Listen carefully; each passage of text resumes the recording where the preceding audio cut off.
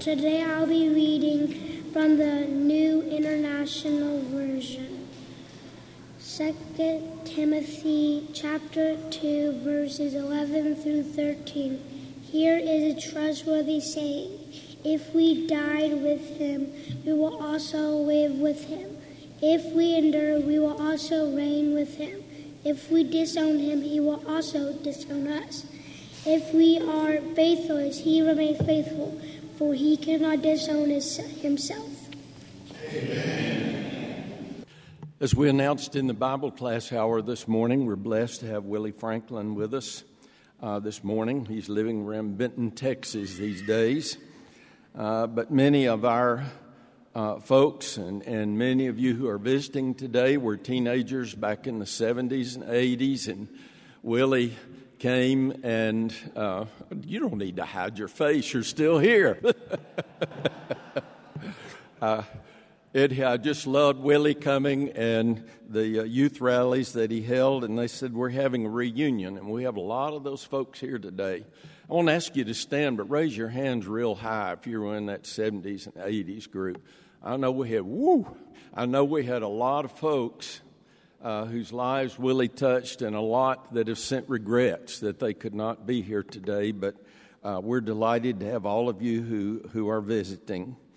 We're thankful for this group. In fact, the hymns that we've been singing this morning are hymns that have been suggested out of that group. So I'm glad to do that for them. As we said this morning, Willie was a standout football player in college. All-American in track. He played football professionally with the Baltimore Colts and Los Angeles Rams. The most important thing is he gave all of that up to raise up to a higher level and become a minister of the gospel of Christ and a missionary for Christ all over the world. If you've read your bulletin, you've seen in that bulletin many of the mission fields where he is taught. In a recent conversation with Willie, he talked about his passion that he has to reach and bring back to the fold those souls who have wandered away, and what a great mission that is, and how greatly God has blessed him in that mission. Willie, welcome back to Maryville.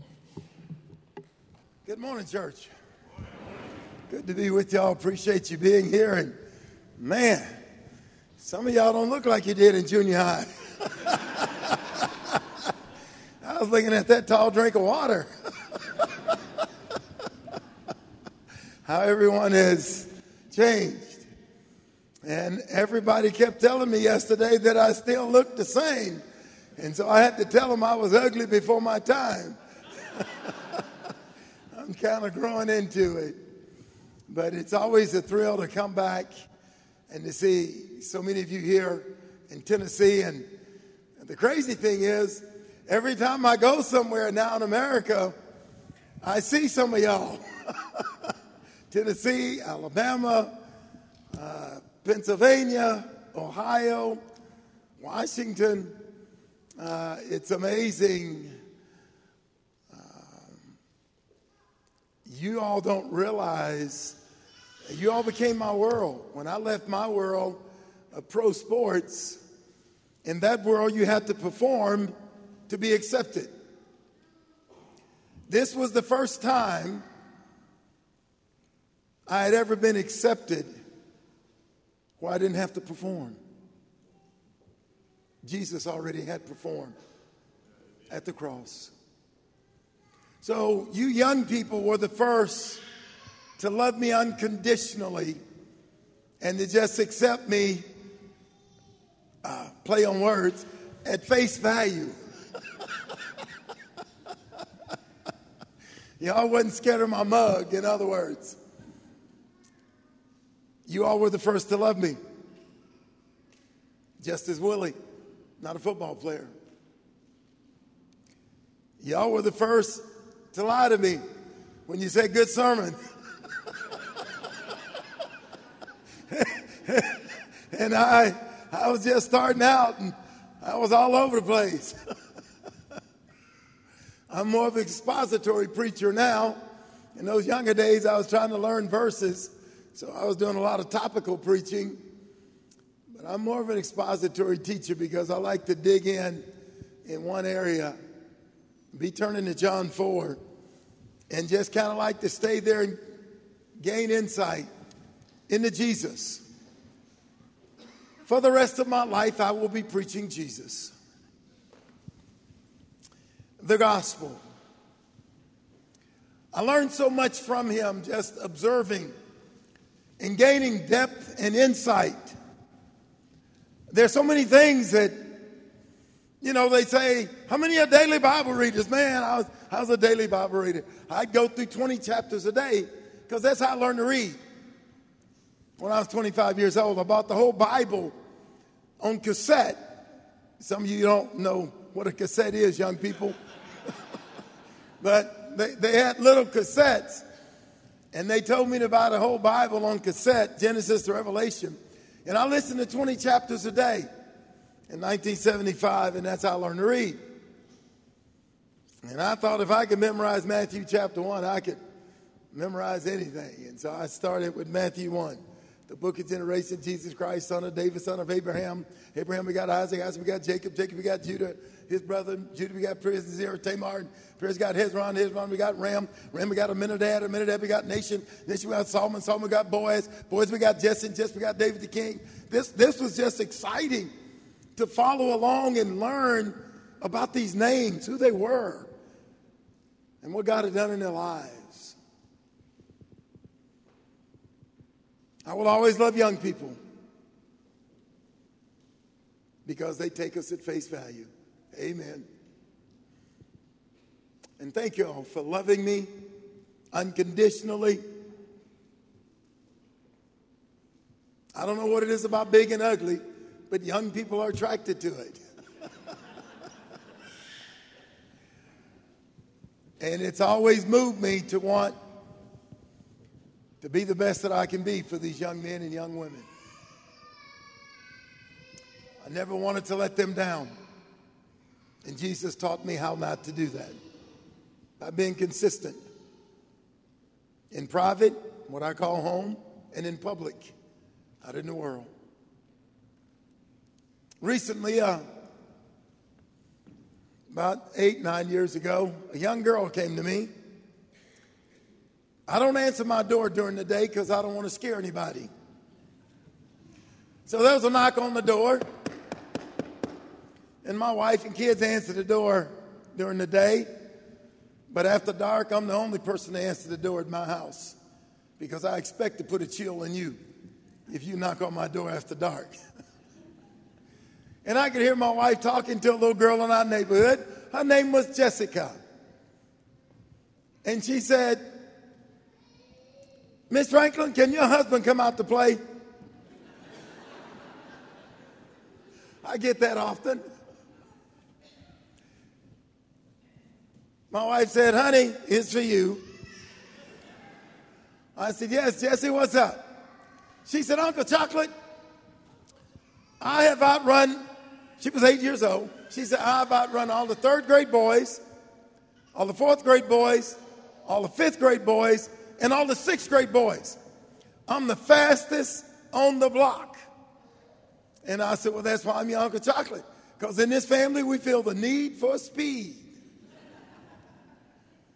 She put her hand on her hip and she said, I think I can outrun you. And all the other little boys are out there like, come on, Uncle Chocolate, come and get yours. Like, I've been an All-American athlete in 3 different sports, played professional football, and now at 65, I got to prove I can outrun an 8-year-old. We stopped by on the way from the airport, Chick-fil-A yesterday. And this little 8-year-old boy staring at me, and I'm staring at him. And I saw the look in his eye. I said, you think you can outrun me? He said, yeah, I can. I said, I don't think so, baby. I said, this ain't no donkey. This still a thoroughbred. I said, I'll challenge you for that Chick-fil-A sandwich. I love young folks. They bring out the vitality, energy, the youth in us all. What a joy it is to see so many of you. But I know these times are rare. For some of us, we will never meet in a fellowship like this ever again. This is reality. Some of you will pass away. Some of us will pass away. Some will move away. Some will fall away. That's the reality of our world. That's one of the reasons I like to preach for 4 hours. Because I didn't even get an amen. Thanks a lot. Because this fellowship is unique. Some of you I'll never see on this side again. That's reality. So we drink deeply of these times that we sing and that we pray and that we remember the Lord's body and his blood and that we fellowship. I'm never in a hurry to leave this fellowship because I realize the preciousness of it. Some of the young folks that used to come back in those days, they're out there, but they're no longer faithful. I was getting on an airplane, and I'm going to mess with people 35,000 feet up, amen? You ain't going nowhere. And so I'm always looking for opportunity. Back in the day, I noticed an attaché case sitting by itself. And so my wife says that I could rob a bank with my face. So I went over and sat by the attaché case.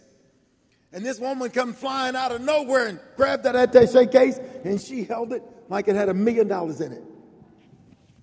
I leaned over and I said, "Sister, you in trouble?" She looked at me, she said, "Excuse me?" I said, "When we go up to get our seat assignments, they're going to say, 'Ma'am, has your luggage been in your possession the entire time?' And you're going to have to lie. Because it hasn't been. I saw it. And I will tell them you lying." Well, she didn't know me, so she started trying to ignore me. And they finally came on and they said, "We're now open for seating. You can come and get your seat assignments." And she went up, and I was right behind her. They said, "Ma'am, has your luggage been in your possession the entire time?" I leaned over her shoulder. She never answered. They gave her a seat. I never asked for a seat. I let God seat me. I get on the plane. Guess who's sitting next to me? She said, "What do you do for a living?" I said, "I eat. If you stop eating, you'll stop living." She said, no, like, how do you make money? I said, "The same way you do. God blesses me. Hadn't he blessed you?" She said, "It's so hard to talk to you." I said, "Say what you mean." I said, "Ma'am, I'm a minister." She said, "Well, what do you preach?" I said, "Jesus." She said, "Yeah, give me a topic." I said, "That dating is sin." She said, "I bet you have a hard time getting that across." I said, "Oh, no, ma'am.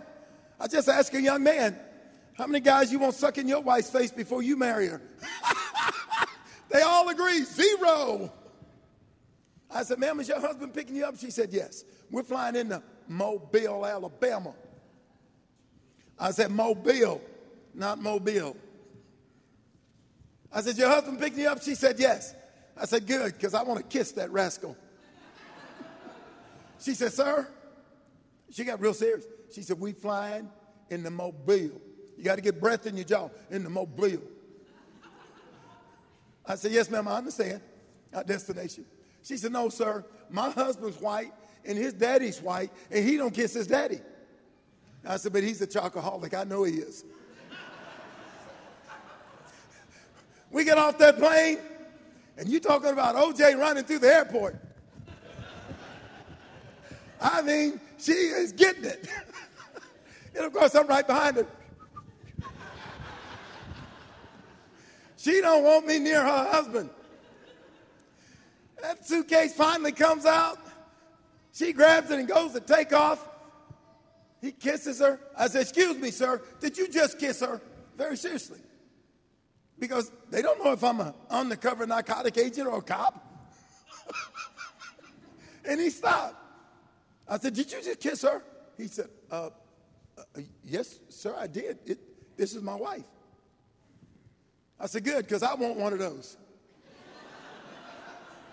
He said, why not? We hugged and kissed, and I looked at her and I said,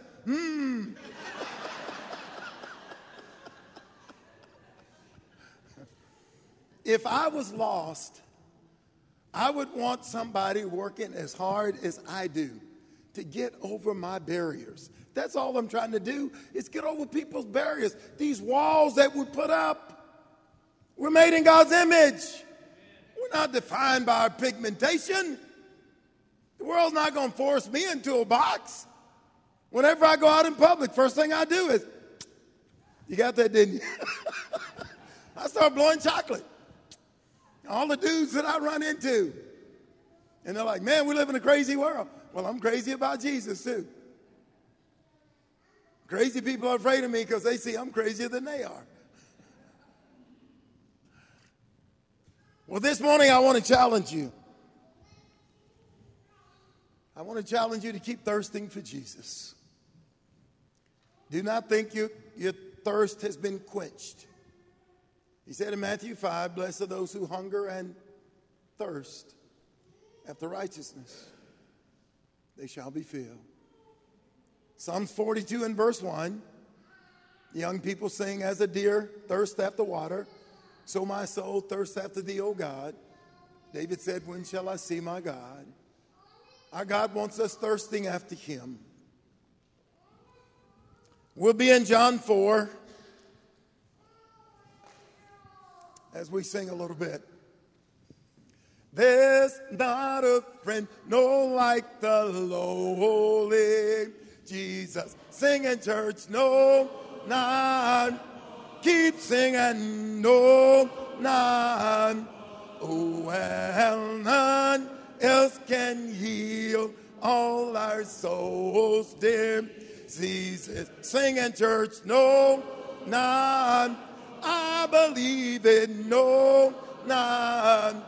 Well, you know Jesus, he knows all about our. Yes, I'm telling you, he will guide till the day is done. Well, there's not a no like the lowly Jesus. Singing, church, no, none. Keep singing, no, not one.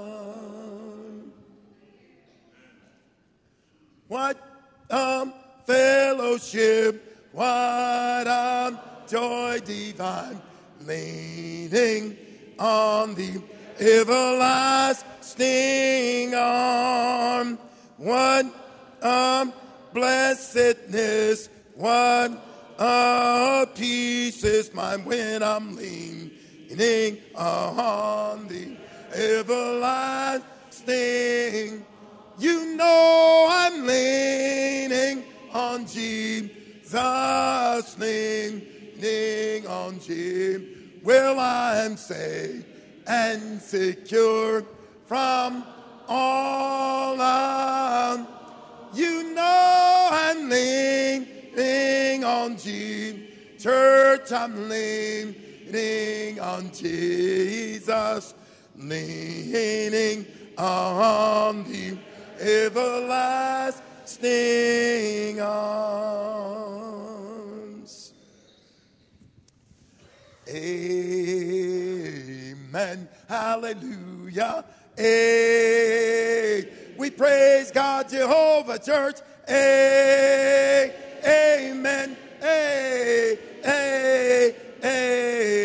See the baby Jesus, a lion in a manger.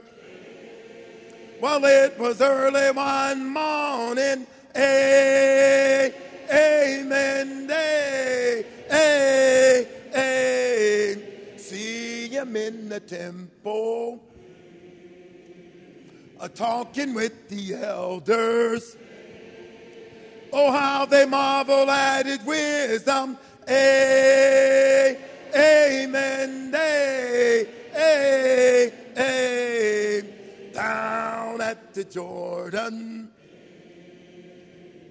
John baptized him for saving all sinners, amen day, see him healing and preaching, a talking and a teaching. Well, he was sowing and reaping, amen day, sing it over, glory, hallelujah, we praise God, Jehovah Church, amen day, see him in the garden, praying to his Father in deepest sorrow, amen, amen. See him before Pilate, standing on trial. He was making a good confession, amen, amen. See him on the cross. He died to save the lost. He paid a great, great cost. Amen. Amen. See him in the grave. He died for us to save. And he rose to live again, church. Amen. Amen. A little lower, a little bit lower, a little bit lower, church. Amen. Amen. Amen. A little bit louder. A little bit louder. A little bit louder. Amen. Amen. Amen. And the church said, amen to the life of Jesus. If you want more verses, I got about 40 more verses. If you'll stay around, we can go through all 4 Gospels. I like singing about Jesus. John chapter 4. I like studying Jesus because he knew what to say, he knew how to say it, and he knew when to say what he said. I haven't got that talent yet, but I'm sure working at it. Christ is just amazing. When he met people, he knew what was going on in their lives. Some of us who are older, we can tell when somebody's heart's been broken. A paramedic is taught in the war to help people that have been shot. How does he know to go to first? How does he know who to go to? The ones that are bleeding out. Some of us are old enough to tell when a young marriage is bleeding out. I don't ask people what's wrong. I just go and ask them if I can pray for them. Nobody ever says no. They know I've seen something. I see young men at school, in a grocery store. I ask them if I can pray for them. I stop people out in public and ask them if I can pray for them. because I see something's going on. I was driving through the neighborhood one day, and I do that old Superman thing when I drive. I kind of glance left, right, and I see two women hugging each other outside in the front yard. Well, they ain't saying bye. It wasn't a goodbye hug. It was one of those hugs, somebody's hurting. I've seen those. So I wheeled my car around and drove up in this white neighborhood. Amen. I said, sisters, y'all look like you could use a prayer. One of them turned to the other and she said, I told you God would send somebody. God sent him. They kneeled down next to the car and I had a prayer for them. They might have been total strangers to me, but they were not to God. I saw something. People don't say no to prayer. And so I'm always looking for that window, that opportunity for my neighbors to pray with them. Had one neighbor, he didn't believe in cutting his grass. In fact, he had no grass. He had two big giant acorn trees. And there must have been 20,000 acorns in his yard. It was an acorn grass lawn. There was no grass, just acorns. So after I'd been there about a year, I got my rake, and I went over and started raking. And, of course, I was the only person in the neighborhood with this good a suntan. So he come outside, and he said, what are you doing? I said, sir, I'm surrounded by white people, and I got some equity in my house. I want to be able to get my equity when I sell it, and we need to clean this yard up. He said, you crazy. He went and got a rake, and we raked acorns. They now have grass. It was an opportunity. And then I had a prayer with him. Church opportunities are all around us. If we will but lift up our eyes and look on the fields, John 4, they're white unto harvest. People's actions are crying out. They're not going to come to a church building. They're not going to talk to a preacher. Go see, in my neighborhood, I'm not a preacher. I cut their lawns. I rake their acorns. I play with their kids. I know y'all are still wanting to know if I outran little Jessica. I know y'all are still thinking about it. I'm not telling you. Although she did become a track star in high school and won her track scholarship, she was fast.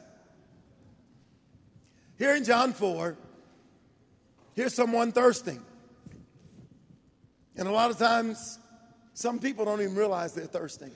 Look at verse 1. When therefore the Pharisees had heard that Jesus was making and baptizing more disciples than John, although Jesus himself baptized not but his disciples, that he left Judea and departed again unto Galilee, and he must needs pass through Samaria. As I said yesterday, Galilee was 120 miles north of Judea. Samaria was halfway, 60 miles. Jesus them had walked 3 days. It took them 6 days to walk 120 miles. There cometh a woman of Samaria to draw water. And Jesus sat thus by the well. And it was about what hour? The 6th hour, 12 o'clock in the afternoon. The writer wants us to know women did not go do their wash at the hottest part of the day. So she's going out to the well by herself. She is rejected by her own peers in that little city called Sychar. Her own people did not accept her because her morals had dropped so low. We have people in our culture, and we use the term that have fallen out of grace. Hello? Y'all ever hear O.J. Simpson? I call him Po-J now because he's broke. But he was one of my chaperones when I was recruited to USC in 1968. He and Mike Garrett. You ever hear Dennis Rodman? Dennis Rodman's father wants to father 30 children before he dies. I think he's up to 25. He's somewhere over in the Philippines. If you study the history of some of these young men, you can find out why they had such tragic lives. There was no model, no role model for them to teach them what kind of man they were supposed to be, what kind of woman they were supposed to be. And Jesus encounters these people. Here is such a person. She's been rejected by her peers, by her own folks. Jesus says, may I have a drink of water? Can I have a drink? She wanted to talk about racism. She said, you're a Jew. I'm a Samaritan. Jews have nothing to do with us. She wanted to talk about racism. Jesus said, if you had known the gift of God and who it is that said to thee, give me a drink, you would ask of him and he would give you living water.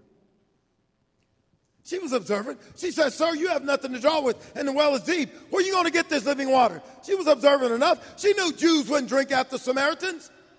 Jews thought Samaritans were the filth of the earth. Herod had put them in there in between Galilee and Judea to be a thorn in the Jewish people's side because they were mixed raced. But they had the Pentateuch. Pentateuch means 5. They had the first 5 books of the Old Testament: Genesis, Exodus, Leviticus, Numbers, and Deuteronomy, as we'll see in a moment. She says, sir, you have nothing to draw with and the well is deep.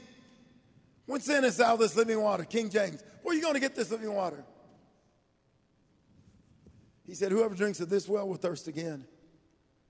But whoever drinks of the water that I shall give them shall never thirst, but shall become in him or her a well of water springing up unto eternal life. She said, sir, give me this water. Who made her think she was the subject? Jesus. By the way he spoke to her. Scholars suggest this was the first time this woman had spoke to somebody who talked to her like she had meaning, that she had purpose, she had value. Some suggest this was the first time she had a conversation with a man that didn't want intimacy from her. She said, give me this water. Somebody said you can take a horse to water, but you can't make him drink. Is that right? What happens if you scrub his tongue down with salt? He'll drink a Dr. Pepper. Who's the salt of the earth, church? We are. We should be causing people to thirst after our God when they see the way we serve him. They should want to know our God. That's what was happening with this woman. Jesus is being salt to her. He's creating this thirst. Give me this water. He said, call your husband. Oh my. I've been through one divorce. When my mom and dad divorced, children go through that divorce too. 6 of my sisters turned to alcohol and drugs. One is dying as we speak. She's supposed to pass in the next 2 days. Alcohol has killed the liver. Some I hadn't seen in 40 years, cocaine addicts. Got a brother I hadn't seen in 50 years. He's a cocaine addict. They turned to alcohol and drugs. I turned to sports. Once the gospel was taught me, I went and tried to talk to them. Couldn't create a thirst in them. It's crazy how difficult it is to reach those you love the most. Hardest to reach. The hardest place for Jesus to preach was Nazareth. The one church Paul did not get invited to preach in was the church in Jerusalem. He said, I wish I could be a curse on behalf of my own people if it would bring them to Jesus, Romans 10. This woman's been hurting, but nobody in her town has taken the time to try to talk to her. They've allowed her morals, her low-level lifestyle, her choices to influence them to not even have anything to do with her. For years I wondered why it was her first question to Jesus about racism. You're a Jew. Why are you asking me for a drink? Until I realized the disciples had gone to town to buy food. Who did she pass? 12 disciples. History says a Jewish person would close their eyes, walk into a tree, walk off a mountain to keep from looking at a dirty, filthy, no good Samaritan. So you can imagine their noses were scraping the bottom of a 747 when they went past this woman. Ooh, dirty, filthy, no good Samaritan. So is it no wonder that was the first question to this next Jew? She had just passed 12. But he spoke differently. He talked to her like she had value. He said, call your husband. It took me some 15 years to catch this. She said, I have no husband. Do you know how heavy those words are? Those are heavy words. For me to go to school and tell people, I have no daddy. You know how heavy those words were then and still are? To have no daddy. For 13 years, those were the heaviest words in my vocabulary. Anybody come and watch you play sports? I have no father. My mother's gone drinking. 6 of my 8 sisters have come up pregnant. I live 2 blocks from school. Nobody ever saw me play one down of sports. But like her, many just went right by, not knowing how thirsty I was for finding my heavenly Father. I didn't think he wanted me because his creation told me they didn't want me. Back then in the 60s, you come from a broken home, you wasn't going to be anything but a problem. Police would tell us all you're going to do is die in the streets or go to jail. I thought that was my destiny. She dug deep. She didn't lie. She said, I have no husband. Jesus said, you said well. You've had how many? 5 husbands. And the fellow you're with now is not your husband. Young folks shacking up with sin then is sin now. God made a woman for marriage. Not shacking up. He said, I'll make you a helpmeet. Her desires to be for her husband. Proverbs 20, a worthy man who can find. Many a man will proclaim his own righteousness. Proverbs 26, but a worthy man who can find. But Proverbs 31:10 says a worthy woman who can find. Her price is far beyond rubies. Well, nobody would have thought this was a ruby in John 4, but Jesus. He said, you said, well, you've had 5 husbands, and the one you're with now is not your husband. Look at verse 19. It didn't take her long. Sir, you got to be a prophet. You ain't even been to town, and you know all my business. Hello. You got to be a prophet. The people in town ain't even told you my business. You got to be somebody that know God. Church, we don't have to fear those people out there. We got to get across to them that we know God.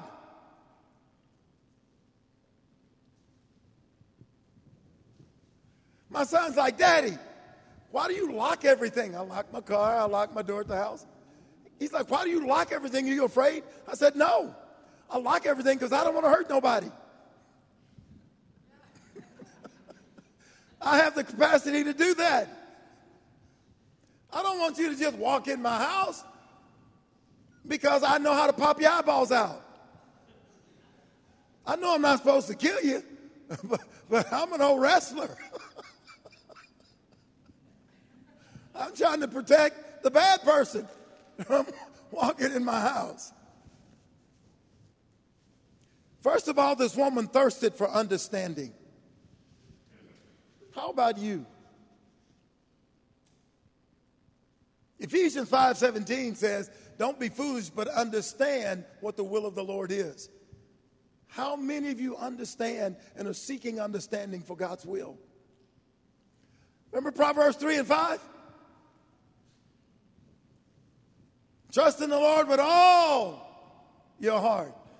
Lean not upon your own understanding. In all your ways acknowledge him, and he will direct your path.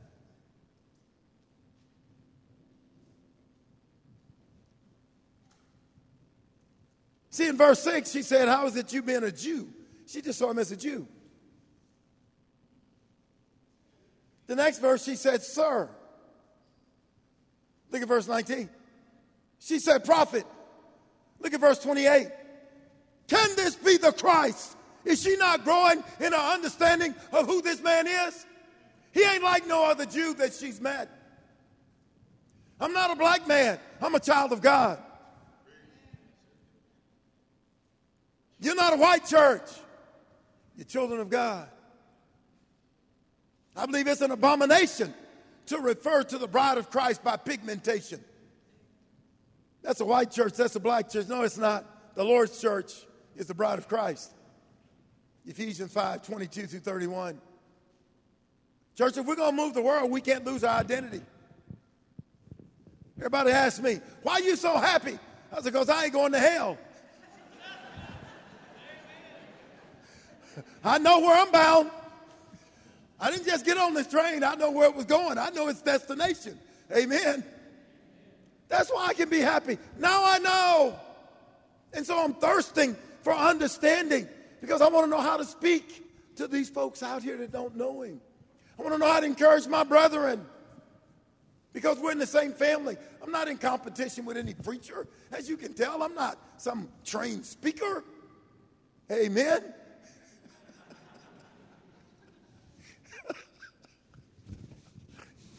Don't know nothing about speaking. I don't expect you to leave here to believe in anything I've said. But I do expect you to leave here believing that I believe what I said. I'm passionate about my Lord. That's what I want you to see. Because he was passionate about me. I'm this woman. I'm this man at the well. I was hurting some 50 years ago when Christ came to my well.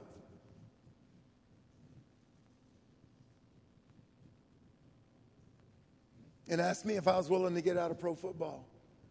If I was willing to break up with the little girlfriend I had. If I was willing to go a total different direction. I believe we call that word repentance. Go in the opposite direction. If you'd have told me I was going to obey the gospel and be buried with Christ in that water, in his death, his burial, his resurrection, and I was going to quit pro football and give up my girlfriend, I was going to tell you were smoking something and it wasn't tobacco. Because I didn't think it was going to convict me that way. I didn't know. It's God that works on the heart. Hebrews 3 and 7, in the day that you hear his voice, do not harden your heart. As in the days of provocation, when I took the Hebrews out of Egypt in the wilderness and taught them my covenant, which my covenant they break. I was not pleased with them, God said. He tells me not to harden my heart. This is God's word from his heart. When I hear it, he expects a response.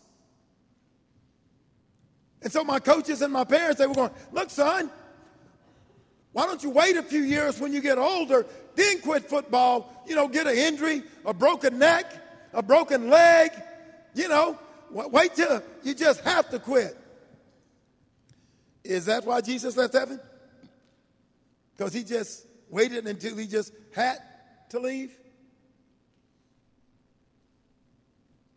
That ain't what he did for me. The people I knew needed Jesus. They didn't need that money. I wasn't looking at what I was giving up. I was looking at what he gave up. Amen? That was valuable. She thirsted for understanding. She got past his pigmentation that he wasn't a Jew.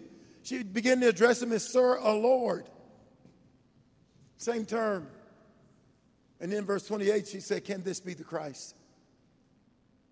In fact, the Samaritans are the first one to recognize Jesus as the Savior of the world. Look at verse 42.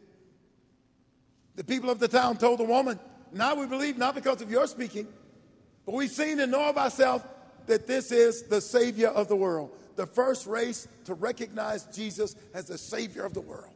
Wow. The outcast. Not the Jews, the Samaritans. Not only did she thirst for understanding, she thirsted for better living. Jesus said, "Call your husband." Why didn't she lie? That wasn't a happy life she was living, shacking up. Is that a young girl's dream? She can't wait to grow up and just shack up with somebody. That ain't the dream. It's Cinderella, Cinderella. A tale as old as time, sad to say the least. Both a little scared, neither one prepared. Beauty and the... Don't you ever marry a beast.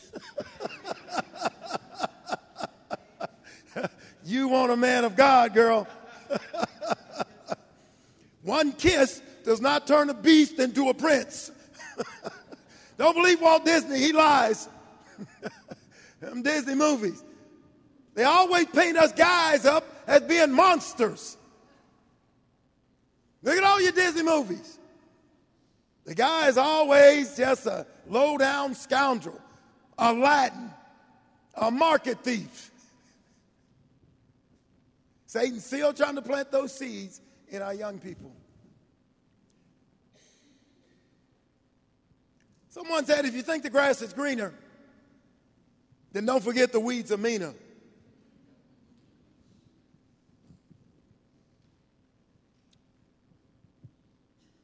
She thirsted for better living.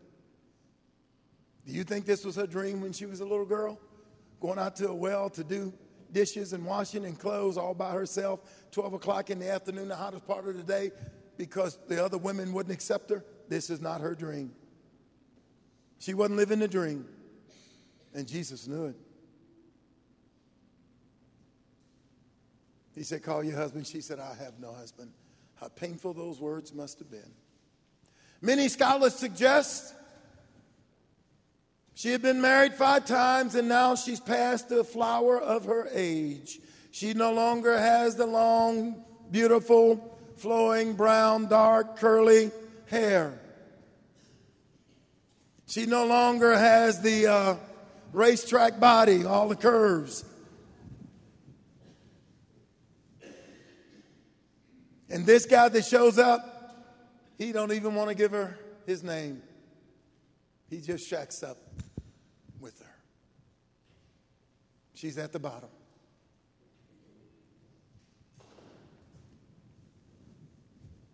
Before you start desiring a standard of life, someone said, look at those who already possess what you desire and evaluate how happy they are. Pro football players ain't happy. Pro basketball players aren't happy. Baseball players, they ain't happy. You're gone from home all the time.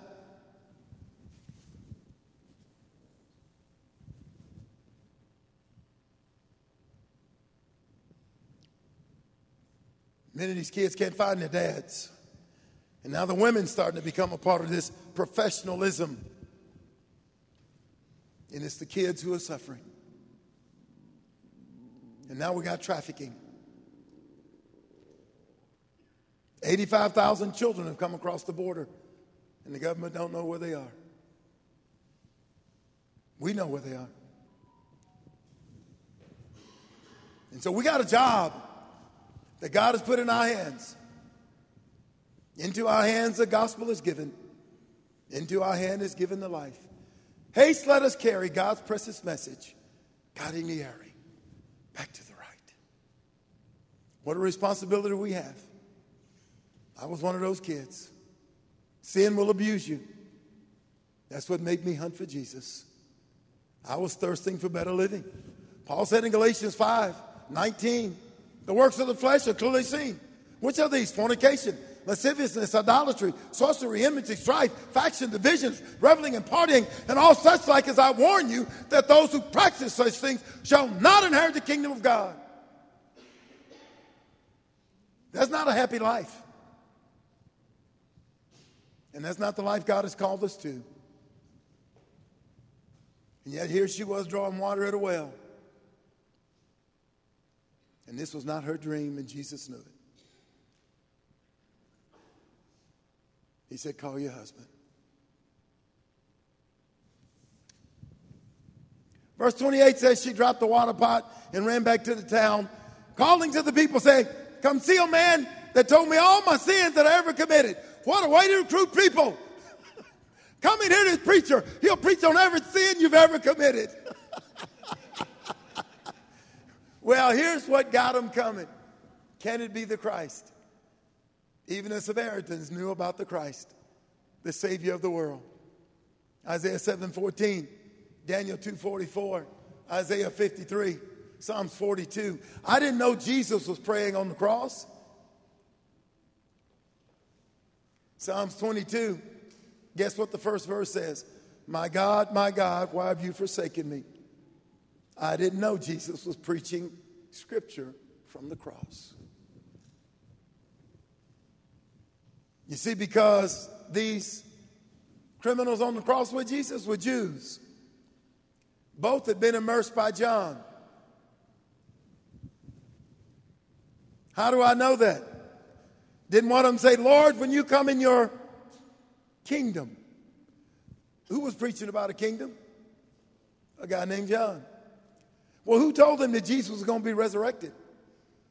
Who told him Jesus was going to come back from heaven? This guy wasn't no dummy. He knew Psalms 22. Messianic scriptures were read in the synagogue every Sabbath. All the Messianic scriptures.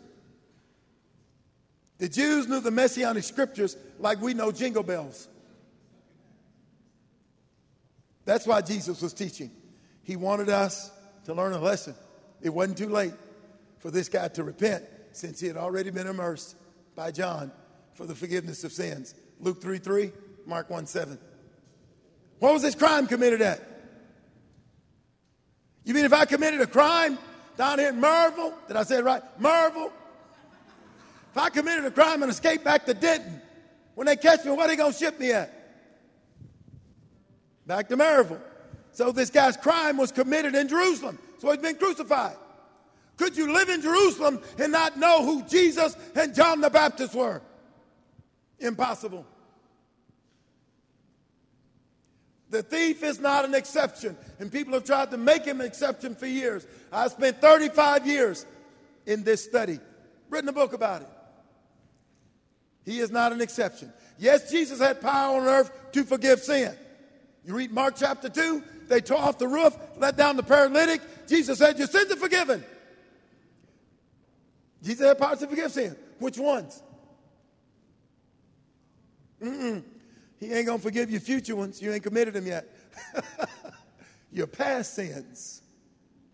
How long was it going to be before this paralytic sins again? Blink, blink. Blink, blink. So what's he going to do? Run to Jesus to ask Jesus to forgive him? Or to be immersed by John? Be immersed by John.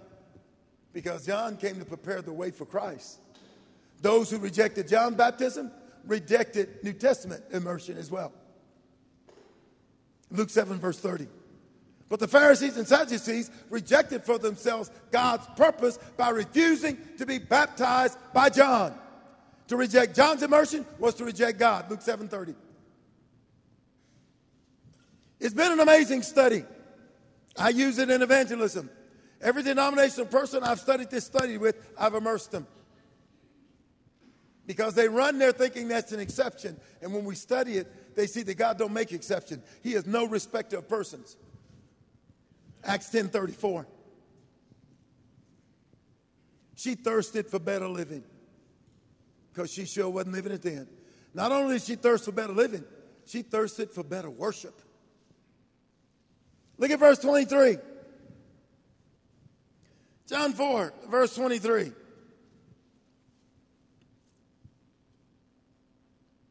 But the hour cometh And now is when the true worshiper shall worship the Father in spirit and truth, for such as the Father seek to worship him.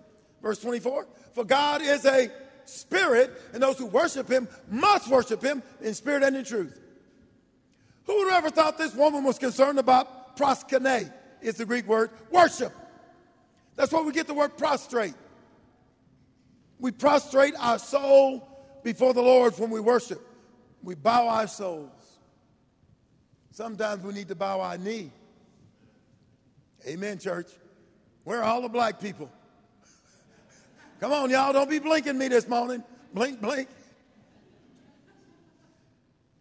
We have two postures of prayer in America, standing and sitting. Whatever happened to knees? Let me tell you what happened to knees. Sometimes these women are wearing stuff that's so tight, if they got down, they couldn't get up. Come on, church, amen. I'm catching my flight this evening, so you don't have to worry about running me out of town.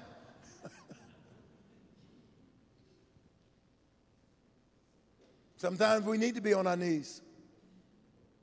Doesn't Philippians chapter 2, verse 11 say, every knee shall bow. So when that song says, will I stand before you, Jesus? Who in awe of you be still? Will I stand in your presence? To my knees will I fall? Will I sing hallelujah? Will I be able to speak at all? I can only imagine. I don't have to imagine. Philippians 2 says every knee will bow and every tongue will confess. The world has to imagine. We don't guess. You want better worship?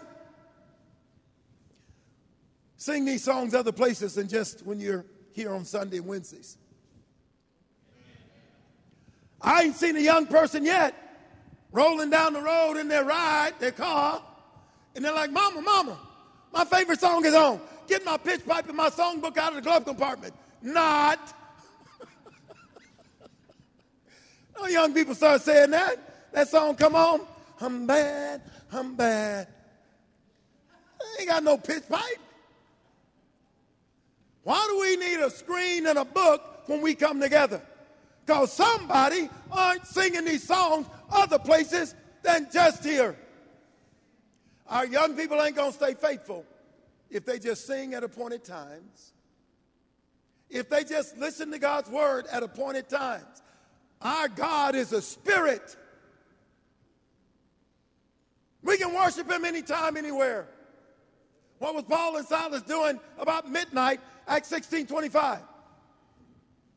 I know they wasn't good singers because the Bible says the prisoners were listening. They're singing out loud, but nobody complimented their singing. They wasn't looking for one either. But they were praising God that they could suffer for him. About midnight. Better worship.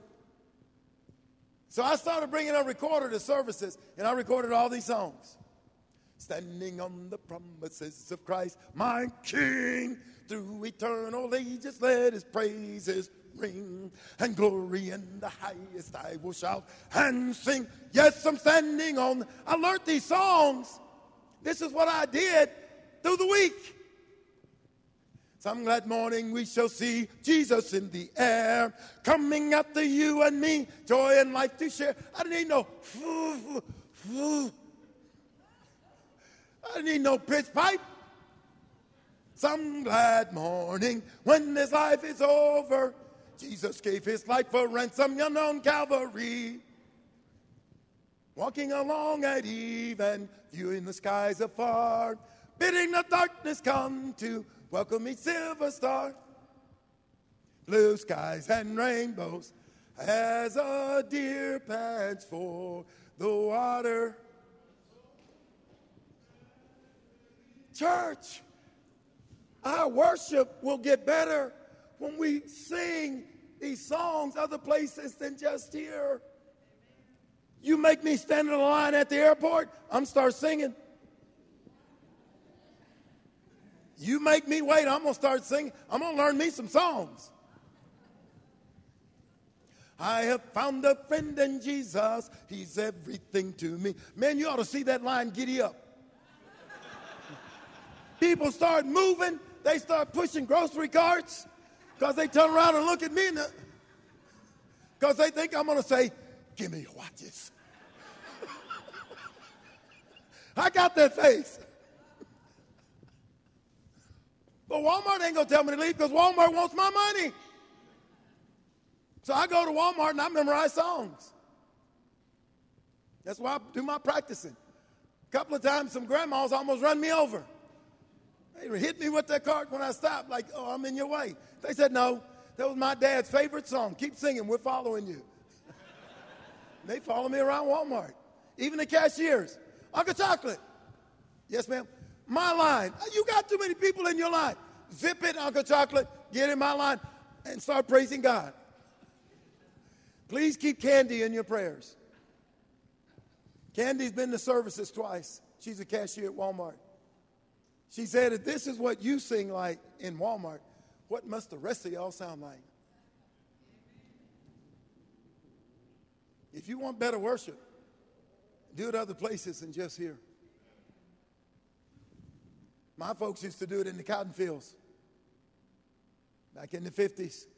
To get through, there was no 15-minute smoke break, any kind of break. Jack, you had to pick from caint to caint.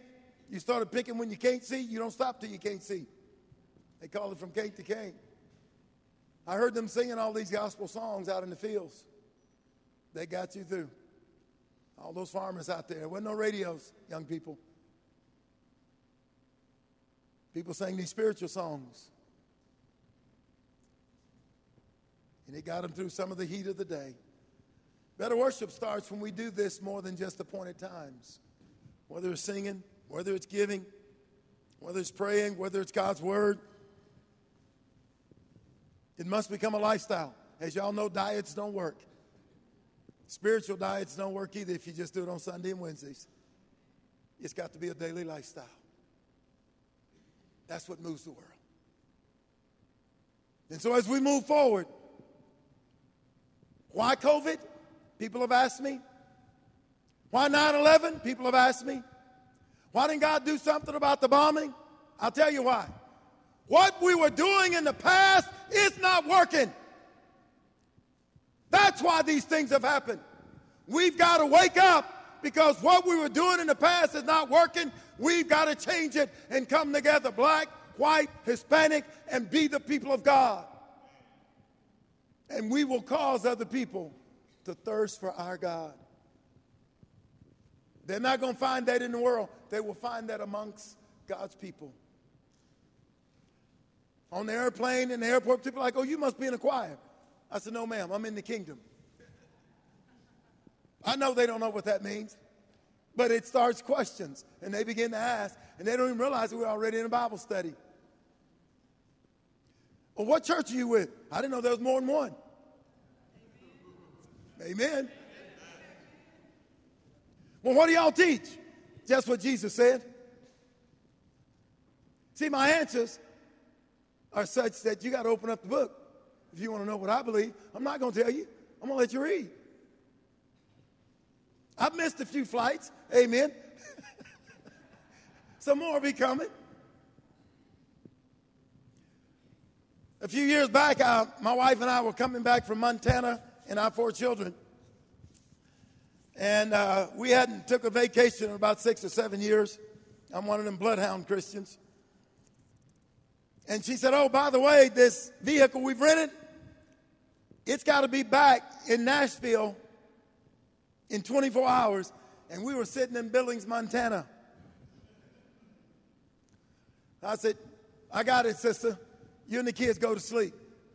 I got my big old giant bag of sunflower seeds. You can't fall asleep if you're chewing and spitting. I stopped off at Yellowstone, and I said, hey, I want to go to the bathroom they got here. She said, that's a bathroom on this thing we're driving. I said, I need the cold air. I walk in the men's bathroom, 2:30 in the morning. And there's a white guy in there. 2:30 in the morning. And they're dangerous people out at that hour. He finally looks over at me and he goes, I got chocolate, I got chocolate, I got chocolate. And he just starts jumping and screaming. I'm thinking, okay, I've had to know him since he was a tater tot. And he comes over and grabs me and he's hugging all over me. Uncle Jacqueline, so good to see you, so good to see you. And of course, like I said, you reunion people, I find y'all everywhere. In a bathroom in Yellowstone at 2:30 in the morning. And he grabs me by the arm and he said, come on. And he drags me over to the women's bathroom. He's like, Crystal, Crystal, Crystal. He starts screaming this girl's name. And finally, this girl walks out. Oh, my. She's got attitude from toe to head. So, this is Marcus Chocolate. This is Marcus Chocolate. This guy I've been telling you about. She looks at me and is like, what's up? So we talk, we visit. I go back to the car, the van. And of course, my wife knows after 40 years of marriage. She said, who was it? So I tell her the story. I said, he's a member of the church, but he's out of duty. She said, how do you know? I said, street smarts. So we get the car back and everything goes great. 3 months later, I go speak in Kenai, Alaska. I walk in the front door, and there they are. Uncle Chocolate, Uncle Chocolate, Uncle Chocolate. Like, what? Where are you people from? They said, when we ran into you in Montana, we were living in sin. And we knew God had sent you. So we came back home. She lives in Anchorage. She was immersed, and we just got married. And we wanted to say thank you for taking the time with us at 2:30 in the morning in a bathroom in Yellowstone.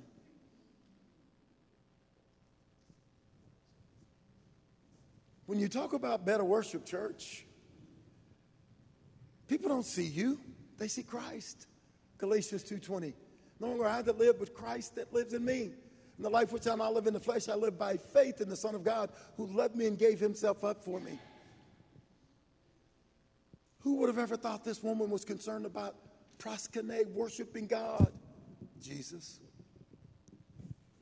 Disciples went to town and they brought lunch back to Jesus. The woman went to town and she brought the town back to Jesus. That's what we're supposed to be doing. She taught the disciples a lesson about passion. They didn't tell anybody who they were with. I get into Bible studies with waitresses and waiters every time I go into a restaurant because I'm going to interview them. Where are you from? Are you in school? How many siblings do you have? I'm going to gather information so I know where to start with them at. I'm trying to find out the bleeding that's going on. You don't go to the doctor and he says, scalpel, saw, he'd be cutting sheets. He says, where is the pain? Location. Then he says, on a scale of 1 to 10, tell me the depth of the pain.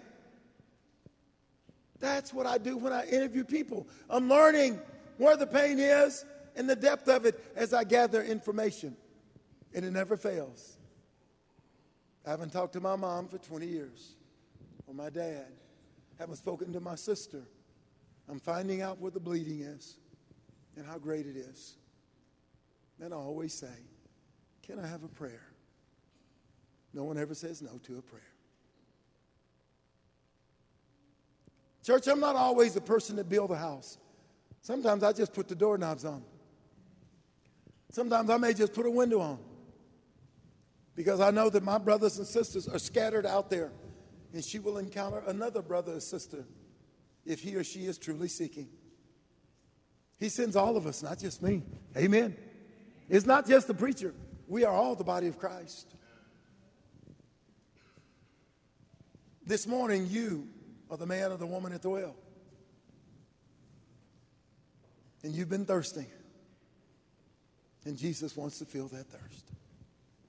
He said, whoever drinks of this water, you'll thirst again. He didn't come to give us the material wealth stuff. You'll just keep gathering that stuff. The biggest money maker in America, storage zones, where people go put their stuff and pay for somebody to keep it. But we have the greatest message in the world, the gospel of Jesus Christ. And I want as many people to know it as I can, because someone took the time to tell me.